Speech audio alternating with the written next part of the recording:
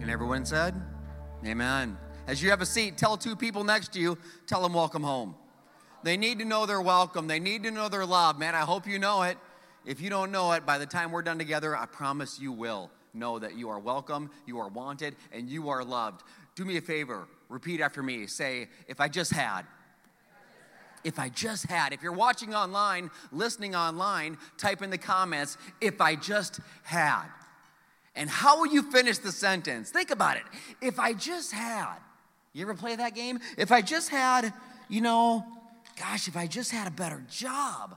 If I had a better job, you know what? I would enjoy going to work. I wouldn't look for an opportunity to call in sick. I wouldn't try to leave early every day. If I just had a better job. If I just had more money, right? I mean, if I just had a little more money, right? Then we could get the house that we wanted. Then we could maybe go on the vacation that we wanted. If I just had more time. If I just had more time, that pile of laundry that's been looking at me for like 6 months, battling me and I'm battling it, I could get through that pile of laundry. If I had more time, I could get my entire house clean. If I just had. On that same lens of cleaning, I just got to be honest with you. I don't know about you, but I've reached the stage of life where something's changed. I've realized something. The songs that I used to drink to are now the songs that I clean to. I mean, is that kind of sad?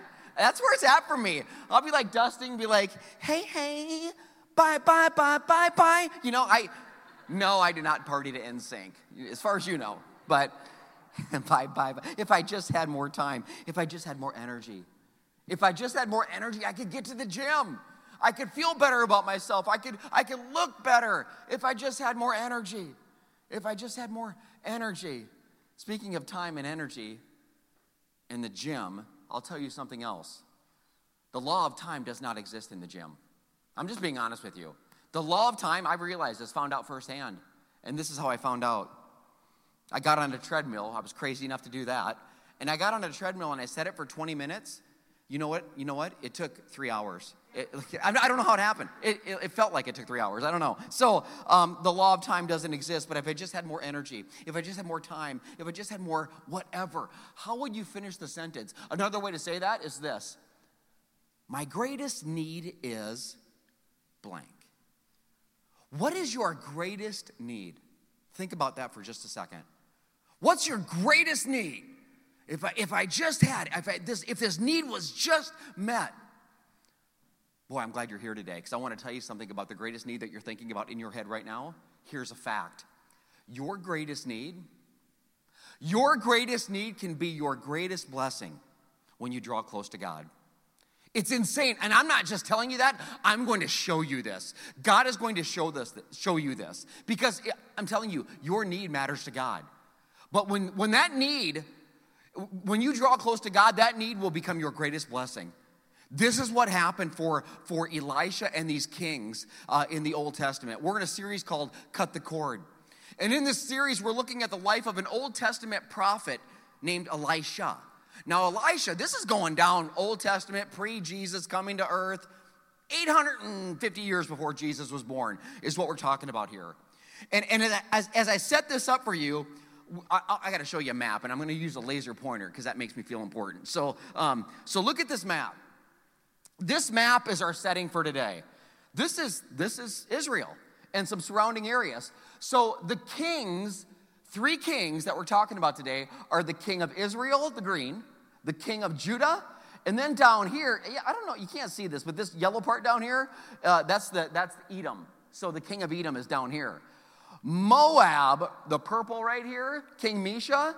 So here's what's going down as I set up this story for you. And if you want, as I'm doing this, go to 2 Kings, 19? 2 Kings 3, verse 9 is where I'm starting to preach from. So here, let me set it up. The king of Moab, they're kind of under the reign of King Israel, of the king of Israel. The king of Israel, Ahab, was an evil king. Now he's done. His reign is over. So Mesha, the king down here in Moab, he sees an opportunity Because Moab, right now, like every year, Moab, they're known for their sheep. Just like the farm I grew up on, we were known for our sheep. Moab, they're known for their sheep. So every year they got to pay like 100,000 sheep to Israel and 100,000 rams to Israel. Well, King Mesha don't want to do that no more. And he's like, if Ahab, that evil king's out of the picture, this is my opportunity to cut ties with Israel, and we'll do our own thing, and we're not under them anymore. So the king here wants to do that.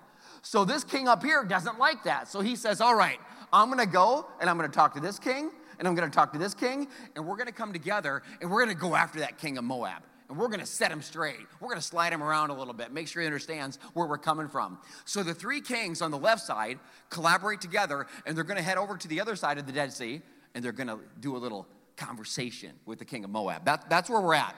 It's so important that you get that. So 2 Kings 3, verse 9.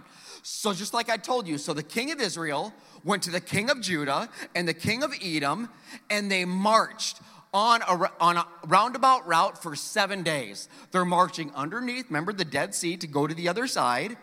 And here's their need. Here's what happened to them on their little camping trip. One more reason I don't camp. Here's what happened. And they came to a point where they ran out of water. There's no water. No water for them, no water for their animals, nothing. They have a very specific need, you could say. They have a very specific, if we just had water, we might live, we might make it to Moab. They had a need. Verse 10 is kind of comical. So listen to the king of Israel. Remember the king up in Israel, the one that's really heading the charge? This is what he says. Alas, for the Lord has done this. It's his fault. The Lord has called us three kings together to deliver us into the hand of Moab. In other words, God, it's your fault we ran out of water. It's your fault we didn't pack for our little trip. You ever blame God for something that's your fault? Come on. Of course you haven't, right? I know I haven't.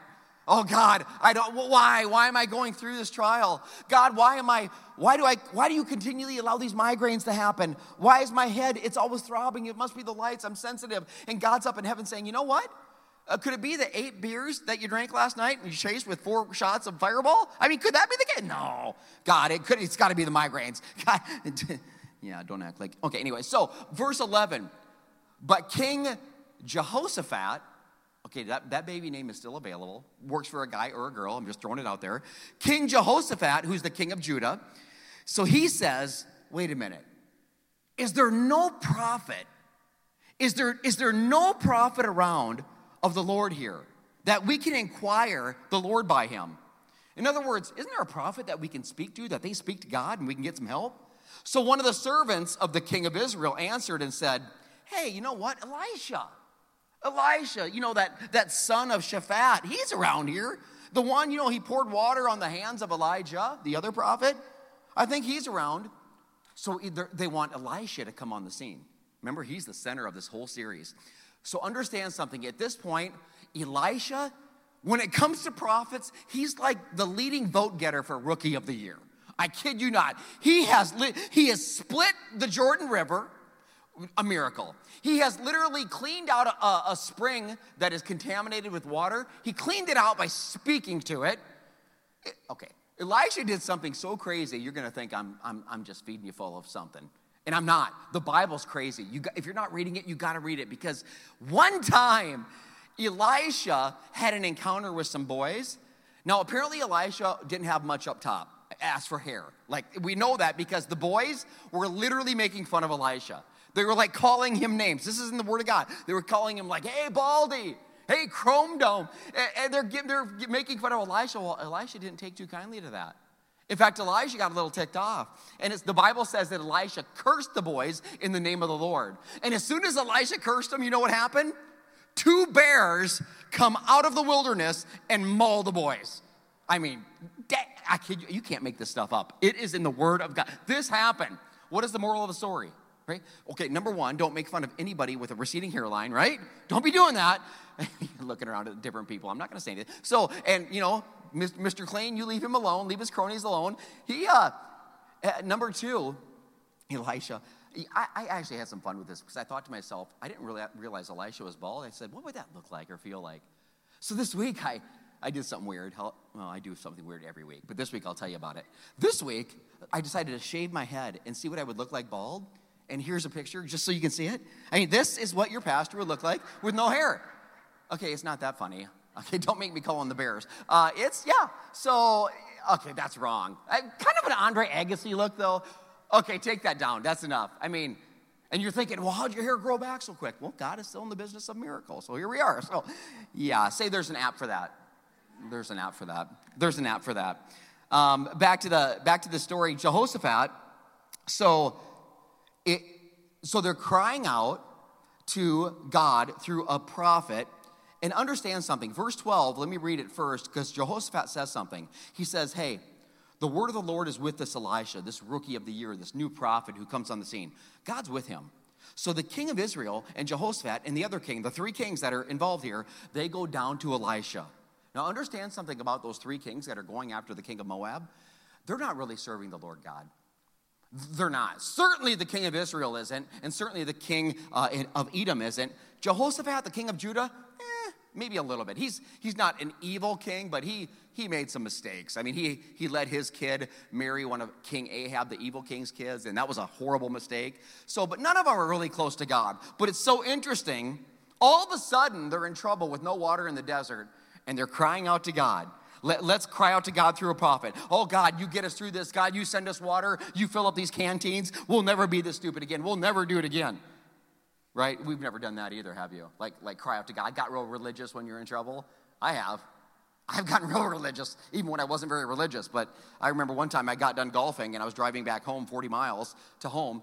I get 10 miles out from the golf course, and I look in the rearview mirror, and it's that, you see that car with the lights on top, and the woo, woo, yeah. So it's a horrible feeling. But all of a sudden, I got really religious. I'm like, oh, my God. God, you get me through this. And I was praying to God. I was praying to Yahweh. I was praying to the great I am. I was praying to the Holy Spirit. I was praying to baby Jesus, teenage Jesus, adult Jesus. I didn't care who showed up. I'm like, God, you get me through this. And sure enough, God showed up. Warning. I just got a warning. It was great. I always get tickets, and I just got a warning. So, but the story wasn't over, because 22 minutes later, when I was about 5 minutes from home, I looked in the rearview mirror, and guess what? Yeah, woo, again. Different cop pulling me. You can't make this stuff up. Seriously, this happened to me. So somebody's thinking, well, everything happens for a reason. Yeah, and sometimes the reason is I'm dumb, okay? Who gets picked up twice in 20 minutes? I do. Oh, you do too? All right, we got something in common. So, nothing to be proud of. So, anyway, we cry out to God when we get in trouble, don't we? When the jail cell, when the jail shuts, or when the breakup happens, we go to God. That's what they're doing. Oh, Elisha, help us. Have God help us. And Elisha's like, you know what Elisha says? Oh, now you want my help. Oh, I thought you weren't really close to me before, or God that I serve, but now that you're in trouble and you have no water, you want my help. And listen to what Elisha says in verse 13. Then Elisha said to the king of Israel, what have I to do with you? Go to the prophets of your mom. Go to the prophets of your dad. The prophets of these pagan prophets, or these pagan gods that you serve. Go there. But the king of Israel said, again, the king of Israel complaining, no, the Lord, he's called us together. He wants to deliver us into the hand of Moab, still complaining. And Elisha's like, you know what? As the Lord of the hosts lives, before whom I stand, surely were it not that I have regard for the presence of Jehoshaphat. In other words, what he's saying is, you know what, king of Israel? I want nothing to do with you. King of Edom, I want nothing to do with you. If it wasn't for this king of Jehoshaphat, the guy he's all right. He's okay. I can hang out with him a little bit. If it wasn't for him, I'd be gone. That's what he's saying here. He's saying, Elisha said, if it wasn't for Jehoshaphat, I would not even look at you. I would not see you. But you know what I'm going to do? Here's what I'm going to do. Because of Jehoshaphat, I'm going to help you. And then he says, you know what I need? Oh, God, here's what I need if I'm going to help you get water. And then he calls for a musician. He says, get me a musician. And I'm sure they're like, what? We're out in the middle of a desert and okay, Elisha, I'm not trying to be rude, but we don't need Lil Wayne. We need a little water. I'm just saying. That's a musician, but that's what he asked for. And the musician, they get a musician. The musician, the harpist, we believe, played. And the hand of the Lord comes upon Elisha. Listen to this. And he said, thus says the Lord, make this valley full of ditches. For thus says the Lord, you won't see wind and you won't see rain, yet this valley will be filled with water. so that you, your cattle, your animals may drink. And not only that, because I'm not a God that just meets your needs, I'm a God that exceeds your needs. Not only that, this is simple for me. And I will deliver not just water, but I will deliver the Moabites into your hand. And it's nothing to me.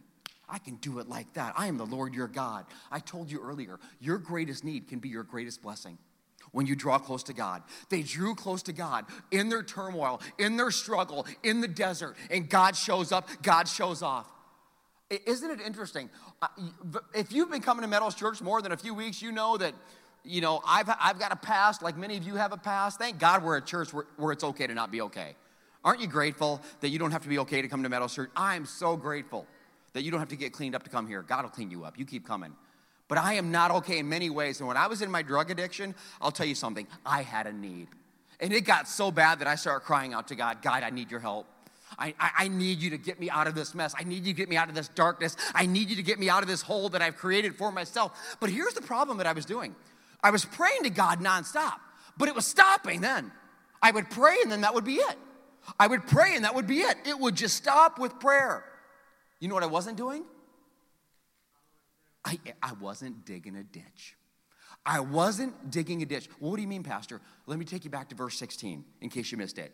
And the Lord says, make this valley full of ditches. I have a question. If they don't dig ditches in the valley, if the kings don't grab a shovel and go to work, I have a question. Does the water flow? Does God send the water? I hope you're starting to see this. They have to dig the ditch. I wrote it down this way. I said, actually, I put it as a question. What water in your life, what blessings in your life are being stopped because you're not digging a ditch? God is the Father of blessings. He is the giver of blessings. He is the giver of life, love, and anything good in this world. And it waits. And God looks at us and he says, I need you to participate in the miracle. I need you to dig a ditch. What ditches aren't we digging? What are we missing out? If they don't dig the ditch, God doesn't send the water. And here's the thing, only God can send the water. Only he can do it. But he expects you to dig a ditch. He's asking you to dig a ditch. He wants you to dig a ditch. See, I expected sobriety when I prayed for it. I expected a new life when I prayed for it. I literally was begging for it, but I wasn't digging a ditch. And you know what ditch God told me to bring? God told me to dig? Here's what he said. God said, as I was driving down the road, he said, dig a ditch. I'm like, all right, what ditch am I supposed to dig? He said, go tell your wife about the addiction that you've been hiding for years. And I'm like, you want me to go home and like just lay it out there? He's like, yep, go tell your wife. And I was like, can you tell her? I didn't want it. I'm like, no. But I had to dig a ditch. You dig a ditch, God will send the rain. So I go home, and I dig this ditch, and I get with Jody, and I tell her what's going on.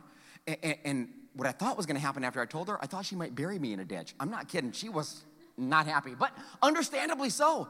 It was a life of many lies and, years. But I dug a ditch.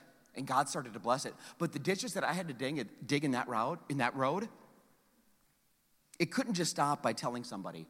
I had to keep digging. So I dug another ditch, and I went to rehab. And then I dug another ditch, and when rehab was done, I started to go to a 12-step program, understanding the 12 steps and how they're Bible-based, and I'm learning more, and I'm digging ditches, and I'm learning more, and I'm digging ditches, and I keep digging. And finally, I dig this ditch, and it says, I'm going to go back to the bride of Christ. I'm going to go back to the local church that I've been a part of, or I've been away from for 15 years, and I dig a ditch, and I go into the church. And God shows up, and I dig a ditch, and I keep coming back, and I'm telling you, my greatest need became my greatest blessing. Why? Because God didn't just give me sobriety, God gave me salvation through his son, Jesus Christ. That's what he did. You dig a ditch, he'll send the rain. I promise you. It was God's miracle, but I had to participate. He said, I've got water for you more than you could ever dream or imagine. You need to participate. You need to prepare. Are you preparing for a miracle? Are you preparing for a blessing? I'm talking action, just so you know. The Bible says faith without works is what? Dead. Oh, I've got faith. It doesn't matter if you're not digging ditches and living it out. It doesn't matter. I told you, I prayed hundreds of times, God, save me from this hole that I'm in. And nothing would happen. Okay, I'm going to tell you something, and this might sound weird coming from your pastor, but this is what I believe. Prayer without preparation is a waste of time. It's a waste of time. But let me finish before let me finish. Preparation without prayer is a waste of energy. You need both. You understand? You need to prepare like God's gonna do it, and then you need to pray like you have no hope. And when you put those things together, God will change you. God will send rain. I promise you. It is both. Just like faith without works is no faith at all. So Elisha, he had to participate with God and talk to him. The 3 kings, they had to grab shovels and participate with God. They had to do it. They had to participate in the miracle. And I'll be vulnerable with you. I'll tell you there's some miracles, I'm just being honest. There's some miracles, pieces of the miracle that I don't want to participate in. Like I fight God on it. It's funny because when I talk to Pastor Casey, some of you know him, Crossover Church, a church that we're launching in the fall, again, because, we're doing it for real this time because COVID is, lessening. I told Pastor Casey, I said, yeah, I'm doing a series called Cut the Cord. And I said, it's on the life of Elisha, the prophet. And he's like, cut the cord. He goes, you mean like cut the umbilical cord? And I was like, no, Casey, that's not what I mean at all. No. But I thought about it, but it made me laugh because I thought about the birth of a baby and the miracle. It's a miracle, right? The miracle of a baby. But then I thought about my kids being born. Ava, I don't know if it was you or your brother. I can't remember what little baby it was. But the doctor, after you were born or your brother, he looked at me holding the umbilical cord. He's like, hey, you want to participate in the miracle? You want to cut the cord? And I looked at that cord, and it was slimy. And I was like, you know what? I'm going to pass. In fact, you keep showing me that, I'm going to pass out. I mean, go put that away. You do what you're paid to do. I'll go over in the corner and suck my thumb, okay? Is it a deal? That's what we're doing. I was like, no, I won't do it.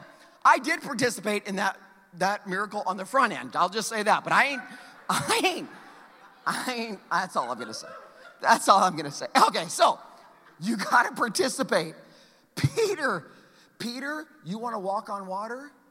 Well, you got to get out of the boat, right?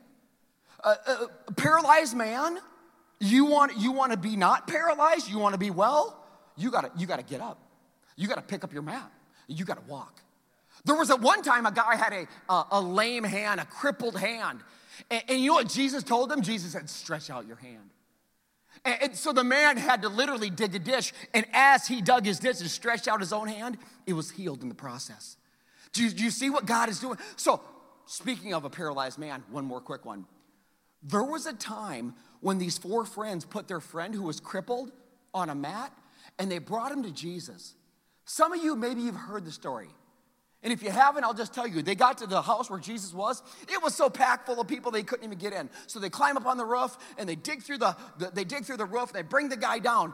Listen to what Jesus says. I read this week and I'm like, just listen. Luke 5:20 is when it went down. This is Jesus speaking. It says, seeing their faith, Jesus said to the man, young man, your sins are forgiven. Okay, here's a Jesus. I have a question. Yeah, you in the front. I have a question. How do you see their faith? Like how do you see faith? Like some of you, you're sitting here or you're watching online, you're faith-filled. I can't see it. I don't know. There's no bubble above your head that says, hey, look at me, Pastor. I'm full of faith. I'm ready to rock. If there was a bubble above your head, I'd be freaking out, honestly. That'd be weird. But I don't know. I can't see it until you show it. How did Jesus, he said, seeing their faith. Well, how'd you see it? What they did. When they put their friend on a mat, they were digging a ditch. When they start walking to where Jesus was, they were digging a ditch. When they got to the place and said, dang it, there's a lot of people here, we can't get in.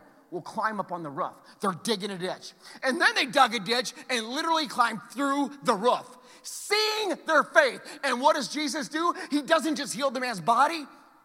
He heals his soul. Your sins are forgiven. He didn't even ask for that. But God's plans are always better than your plans. Oh, Jesus, we want to be touched like that. Let me give you the last verse of 2 Kings. Because remember, they're digging ditches. That's where we left our story off. The ditches in the valley are dug. What does God do? The next morning. It happened in the morning when the grain offering was offered that suddenly, say suddenly, suddenly everything can change in your life if you let God get a hold of you. Suddenly, water came by way of Edom, and the land was filled with water. Why? Because they did what they could do. They did what they could do. If you will do what you can do, God will do what you cannot. If you will do what you can do, God will do what you cannot. What blessings? I'm going to ask it again. I'm going to keep asking you. And I'm asking me, what blessings am I not getting? Not because of God, but because of me. I'm not digging ditches. I'm not doing what I can do. What am I missing out on? You're asking God to move in your life, and God is asking you to participate. God is asking you, are you prepared for me to move? I've got water up to here. But if there's no ditches to hold it, it'll run right by you, and you won't have a thing. You'll miss it all because you can't hold what I have for you because you're not preparing for the blessing to be yours. You see what I'm saying? You see what the Word of God is saying? It's interesting. So, this is a pot full of dirt. And I look at this, and I thought to myself,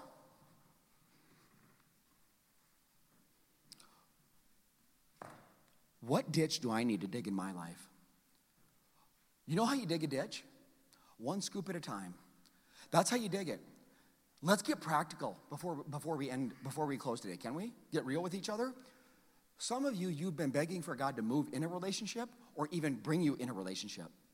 And that's where you're at. And here's the thing. You haven't started digging ditches. I mean, you've asked God for it. You prayed God for it, but you haven't started to dig in the dirt and start scooping it out. So here's the thing. God wants to give you the desires of your heart. Oh God, I want a person that is good for me. I want a person that is good to me, God. I want a person that has my hobbies and has my interests and I have theirs and we go great together. I just want this good person. And God, since you give me, since you're a good God, I want them to be good looking. Let's just go all out of if I'm going to ask God, I just want it all. And God's like, I hear you, but what ditch are you digging for that person to come into your life? Because here's the thing, and some of you already know this. You attract who you are. You do. You attract who you are. You want someone that loves the Lord?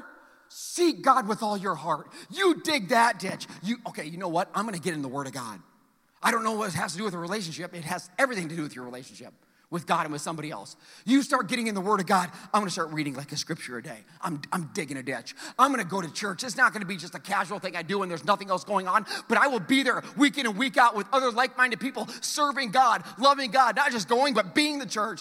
I will be in a life group. I'll do whatever it takes. I'm going to love people like God loves people. I'm digging ditches. I'm going to go to the gym. I want to be physically fit. If I want someone who looks good, I want to look good because I attract who I am. You start digging ditches that way, God will send the water, I promise you. What ditch are you digging? Remember prayer without preparation? I wouldn't waste your time. I wouldn't. Parents, I'm talking to me and you. What about us? If I were to ask you, what is your greatest need for your children? Of everything that you could give your kid, your grandkid, whatever, what would it be?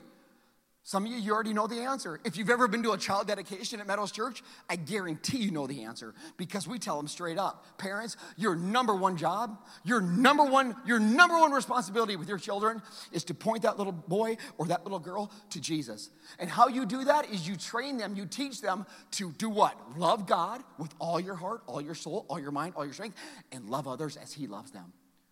There's not one parent in here that you would say, I don't want my kid to sell out to God or love other people. You want that desperately. And I already know that about you, even if I don't know you, because we love our kids. That's the number one thing, and I'm not telling you anything you don't know. My question is, are you digging a ditch for that to happen in your child's life? Are you?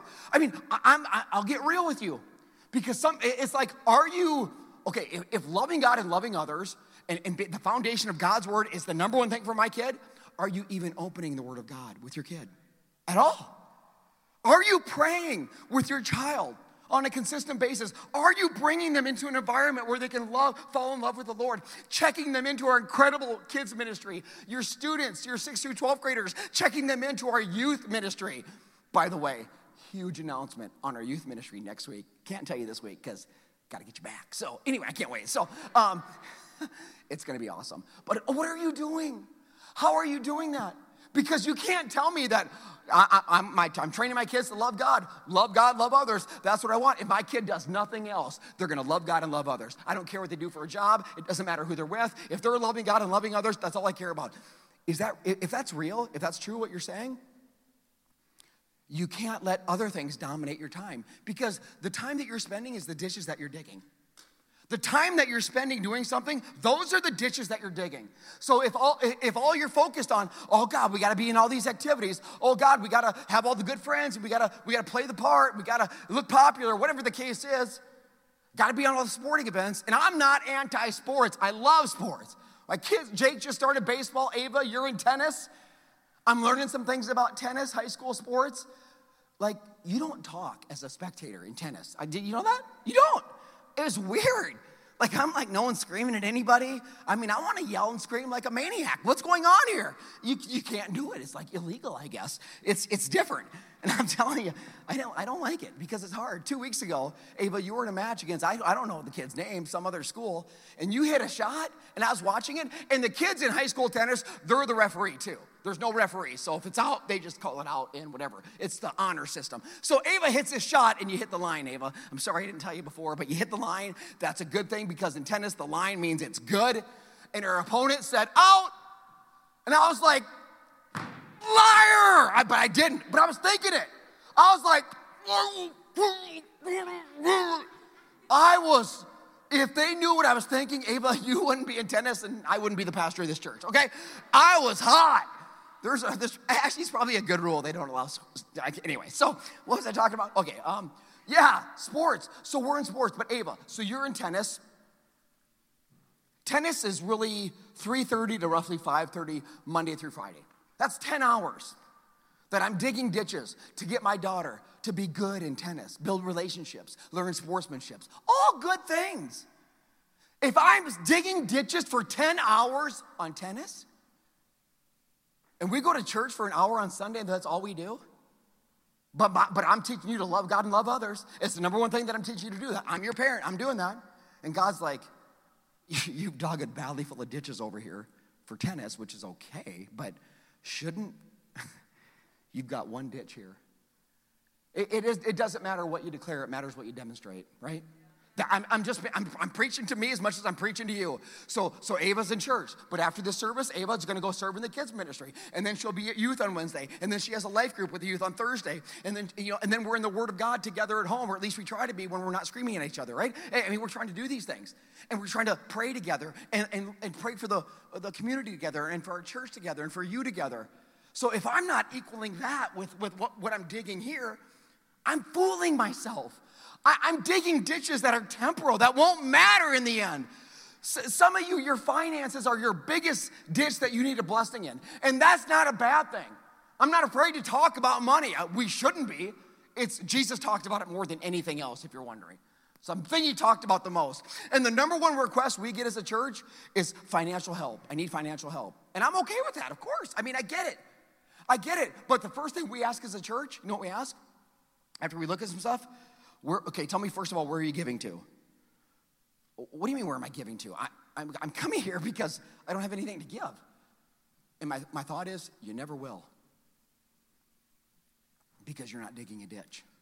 See, the principles in God's word are so different.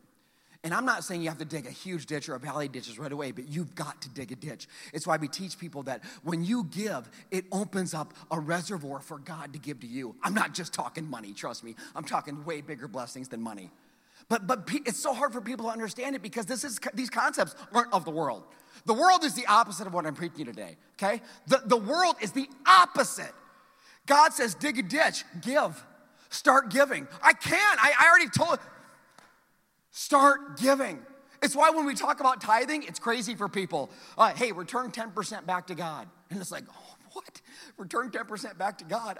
Okay, 100% isn't, I can't even, what are you talking about? And I'll beg them, just try it. Try it for 90 days and watch what God does. No one's ever regretted it. And I tell them, you know what you're doing? When you return 10%, you dig a ditch. God, there's the 10% I've just dug. And God's like, oh my God, you're trusting me. You're believing in me. And here's what people find out. Here's what they find out. The 90% that you have left with God's blessing goes farther than the 100% without God's blessing. This is a fact. The Bible even says it. When you're faithful with what you've been given, I will give you more. In other words, God says, when you dig the ditch, I'll send the rain. Come on. I mean, I want the rain in my life. I hope you do too. I'll help you do whatever it takes to unlock what God wants to do in your life. It requires faith, ditch digging faith. It is dreaming big. But you know what? It's also being willing to start small. That's why I tell people, okay, when it comes to giving, maybe you just can't come out the gate 10%. Maybe it's $10. I don't care. It doesn't matter. It's saying, I'm digging a ditch. It's saying, God, I want you to bless me. It's saying, God, I trust you even when it doesn't make sense. Ditch digging faith dreams big, but it's willing to start small. Zechariah was another prophet. Listen to what he wrote. 4:10. Don't despise small beginnings. Don't despise small beginnings. Somebody out there, you're in a situation and you're like, I don't know if it's a job, I don't know if it's a relationship, I don't know what it is, but you're like, oh, it's just not going anywhere. It's just I'm not getting any momentum. Don't despise small beginnings. That's where everybody starts. The Lord rejoices to see the work begin. The Lord rejoices to see the work begin. How did they dig a valley of ditches?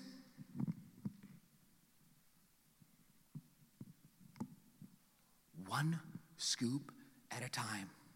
When we launched Meadows Church 3+ years ago, you know what a small beginning is? It's a handful of people in a house basement that's being rented. That's where we were at. We didn't have much at all. We had faith. We were digging ditches. We were inviting people. We were loving people. We were opening the Word of God. We were worshiping together. We were doing all that. But at the end of the day, we're still a church that's inviting you to some stranger's house in a neighborhood to come down to our basement, okay? It's just not, there's the Kool-Aid. Sure, I don't. People just get a little worried. But we were digging ditches. I'll never forget when the doorbell rang. Pete and Kendra's house, we opened the door. Hey, we're here for church. I was like, someone's here? I was like shocked. I'm like, you seriously? And people start coming. And I'm like, these people must be crazy. But whatever, yeah, they just come in. We would love them, and we kept digging ditches. And God kept sending people. And guess what? He sent so many people that we had to move out of that basement. And then we moved into another facility, and God kept doing what he was doing. We did our part, God did his part. And guess what? Finally, at that next facility, we had our first decision for Jesus. And I remember thinking, this is our first one. We moved here for this. We prayed about this. We've labored over this. We've tried to dig every ditch we can. And boom, somebody that day goes from death to life forever. Don't despise small beginnings. Never did I dream that 3+ years later, we would go from just one decision for Christ to where we're at now. 394 people have given their lives to Christ at Meadows Church, and yet God is saying, I'm just getting started. You dig a ditch, I'll send the rain. When I was first preaching, you know where I first started preaching? In kids ministry. I'm preaching to 3rd through 5th graders, okay? That's a hard crowd. I'm just being honest. You guys are easy compared to them. You know why? Because kids don't care. They'll tell you whatever. If you suck, they'll tell you. It's yeah, and they did. Yeah, I remember preaching, there's a handful of kids in the elementary, but I preached like there was a million. And I stammered, and I stuttered, and I struggled, but I got the word of God out. Little did I know that I would keep digging ditches, and God would honor the ditch digging and provide so much more. And it ain't me, trust me, I'm not good. It's him. But you dig the ditch, God will send the rain. I kept writing it. You dig the ditch, God will send the water. You dig the ditch, God will send the water. You do what you can do, God will do what you cannot. And by the way, digging a ditch, when you dig a ditch, it's not just saying, I hope God shows up. I hope he shows up. No. Digging a ditch, you know what you're saying? You're saying, I believe that God will show up. I trust that God will show up. I know that God will show up. See, I don't know who I'm preaching to, but God is saying to somebody, you show me your faith, and I'll show you my faithfulness. He wants to send the water. He wants to send the rain. He wants you to dig a ditch. He wants to bless you in ways you cannot dream or imagine. You dig the ditch, he'll send the rain. You want the supernatural in your life, I believe that you do. God will do the super when you do the natural. I'm telling you, straight up. One day after church, this was a few months ago, I was in the Welcome Center. We're playing the final song, and I'm out there getting ready to meet many of you that were new and pray with people and love people. And a guy comes up to me in the Welcome Center, and church wasn't done yet, but he was out there. And he said, hey, pastor, he said, I want you to pray for me. And I'm like, definitely, that's awesome, that's great. Because what he's doing in that moment, what's he doing? Right? He's grabbing a shovel. He's grabbing a shovel. He's saying, I want God to move. I want God to bless me. I need a prayer. So I pray with him, and I said, what's going on? And he says, I'm vaping, and I'm addicted, and I've tried to quit. And I'm like, addiction's my heart. And I'm like, dude, thank you for letting me pray with you. And he's opening up and getting vulnerable. And I'm like, I love it, because the more open you get, the more God can do it. And the less of a grip the devil has. The more you share, the less of a grip the devil has. So he's telling me this, and we pray together, and then you know what he does? This was the ditch digging part for him. Remember what most people do. Most people will stop at the prayer. Most people, and I'm not saying it's bad, prayer is grabbing the shovel. That's what he's doing.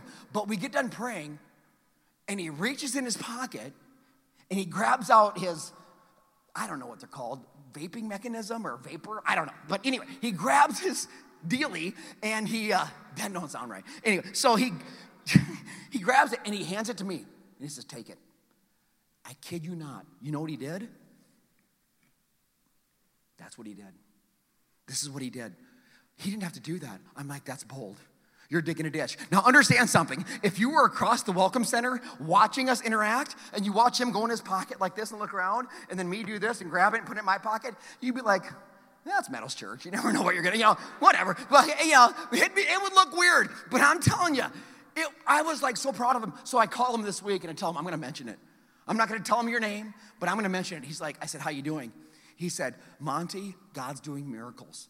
God is doing miracles in my life when it comes to that. But you know what he said? Not just that, but in other things that are so much bigger than that.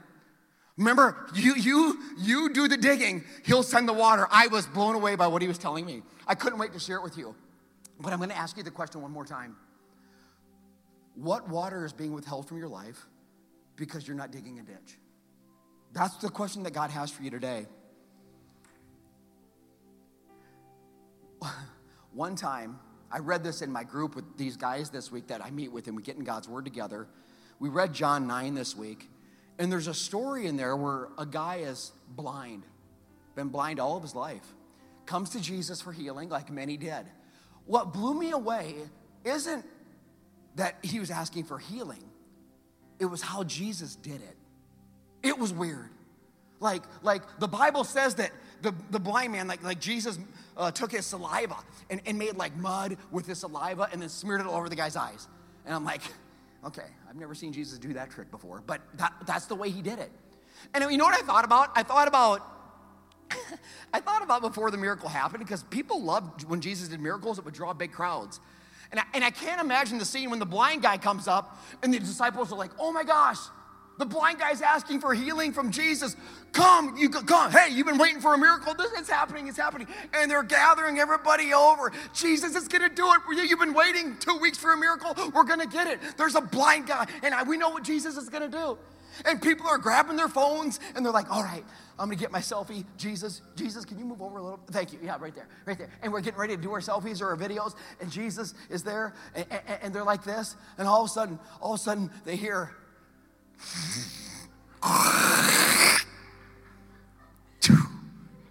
and they're like, yeah, Jesus, I'm going to delete that part. That wasn't what I was looking for there. In fact, Jesus, are you feeling okay? Because that was weird. So anyway, yeah, I mean, what are you doing, Jesus? Why are you spitting like that? And now you're going to rub it all over his face? Okay, you know what, Jesus? I think I'm just going to wait for the next miracle. This is too weird. It's not going to go viral. But Jesus spits in the dirt, touches the man, rubs his eyes. Then you know what he says to the guy?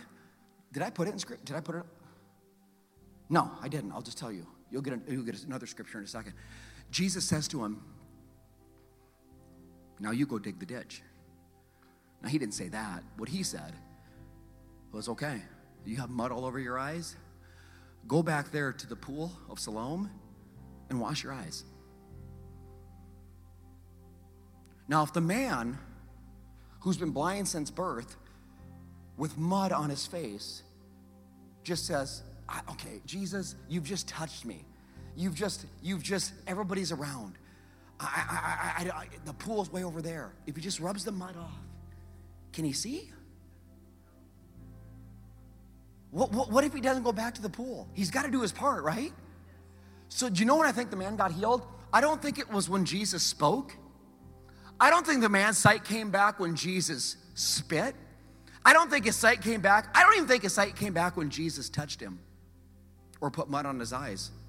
I think when Jesus told him to go wash his face, he was still blind. You know when the healing, I believe, happened? Is when he went back to the pool and grabbed the water and started to do what Jesus told him. And all of a sudden, he opens his eyes and he can see. See, if you do what you can do, God will do what you cannot. The story's insane. The religious people, like always, miss the miracle. The dude's been blind since birth, and they're mad because Jesus or somebody healed him on the Sabbath. They're insane. So anyway, so they're mad, and they're quizzing the guy. Who did this? All mad at him. The dude's like, I can see. Are you kidding me? And they're like, I bet it was the sinner. That Jesus, that sinner. Jesus, that heathen. Listen to what the guy says. This guy has been touched by Jesus Christ. Here's what he says, John 9:25. Listen to me. I don't know whether the guy, this Jesus that you're talking about, I don't know whether he was a sinner or not. All I know is this. I was blind, but today I see. A touch from Christ changes everything, but he expects you to participate in the miracle that he wants to do in your life. Have you been touched like that by Jesus? What's so interesting about God's grace? Here's what's so crazy about it. The miracle of the cross and the empty tomb, that miracle is the miracle upon miracles is that the tomb was full with a dead body and then it was empty because Jesus was alive. That's the gospel, that Jesus came to do something you can't do. You can't do it. You're muddy. You're messy. You're a sinner. I don't need to talk you into that. You know it and I know it. And Jesus comes, he says, you know what? I'll do what you can't do. And he goes to a cross. And he dies a criminal's death to take away all your sin and stain. That's what he does. But he doesn't stop there. They put him in a tomb. And then he does what only he can do. 3 days later, he brings himself back to life. The greatest miracle in history. Those are things you can't do. You can't go to a cross and take away the sins of the world. You can't go into a tomb and resurrect yourself from dead to life. You can't do it. But God can, and he did it for you. So what's the deal? It's the miracle. That's the miracle, God, that saves us. Actually, it didn't. It doesn't save you until you participate in it. Did you know that? It's crazy. You can't earn nothing. You'll never be good enough, and neither will I. That miracle, the resurrection of Jesus Christ, we celebrate it every year. We celebrate it every year and go crazy about it, and as we should. That miracle, it's not a miracle for you until you participate. You know how you participate?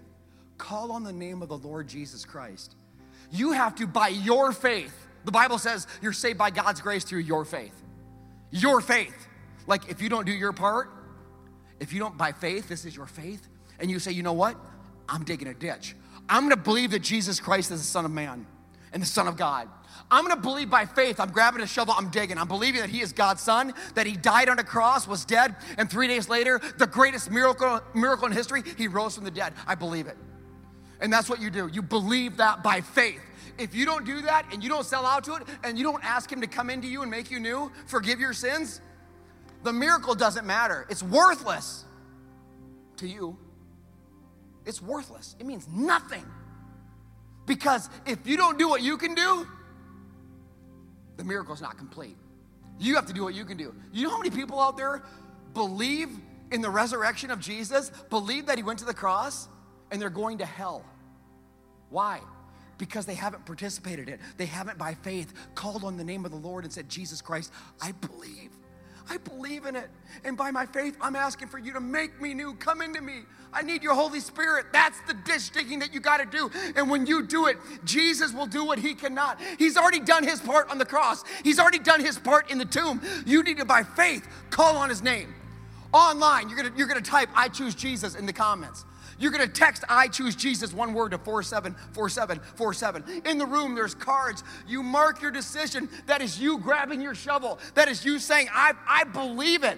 I'm selling out to it. I want Jesus to make me new. If Jesus will do what he can do, or what you cannot do, you do what you can do.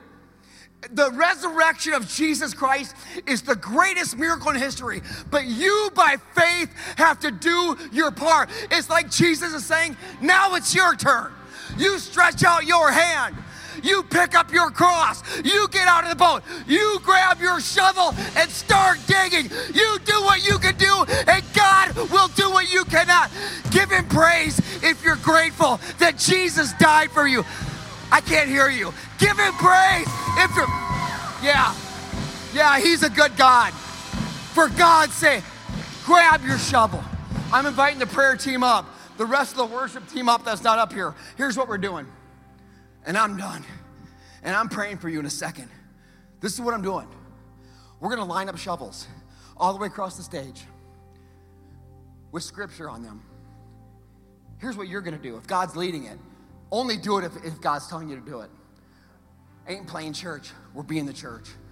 If you're ready to dig a ditch, I don't know what area, I don't know where at in your life, but if you're saying by faith, I will dig a ditch, I will take a stand, I will do something, and then you will do what I cannot. If you're willing to do that, during this final song, or during this music time, when they're done here, we'll lower the lights. You'll come up. Just put shovels all the way across the stage. And you're gonna come up and you're gonna grab a shovel. And you're gonna put it in your office. Or you're gonna put it in your car. Or you're gonna put it, I was gonna say in the bathroom. That's weird, but I don't care where you put it. It don't matter to me. You put it where you can see it because it reminds you, I'm digging a ditch. My King loves me. Do you hear that? Your King loves you. Jesus Christ loves you. Not because you're good, but because he's good. He loves you. Would you sell out to the love of Christ? Would you sell out and ask yourself, what ditch am I not digging? And you make a commitment. That's who's coming to get these shovels. You're making a commitment. And you're saying by faith, and I'm walking up here by faith. When you walk up, you're digging a ditch, by the way, just so you know. When you walk up, you're digging a ditch. And by faith, God will bless it. But you've got to do your part. Will you do your part? If you do, he'll do his. Father, thank you so much for your word and your truth. Your grace. Father, the story today, true story today, is amazing.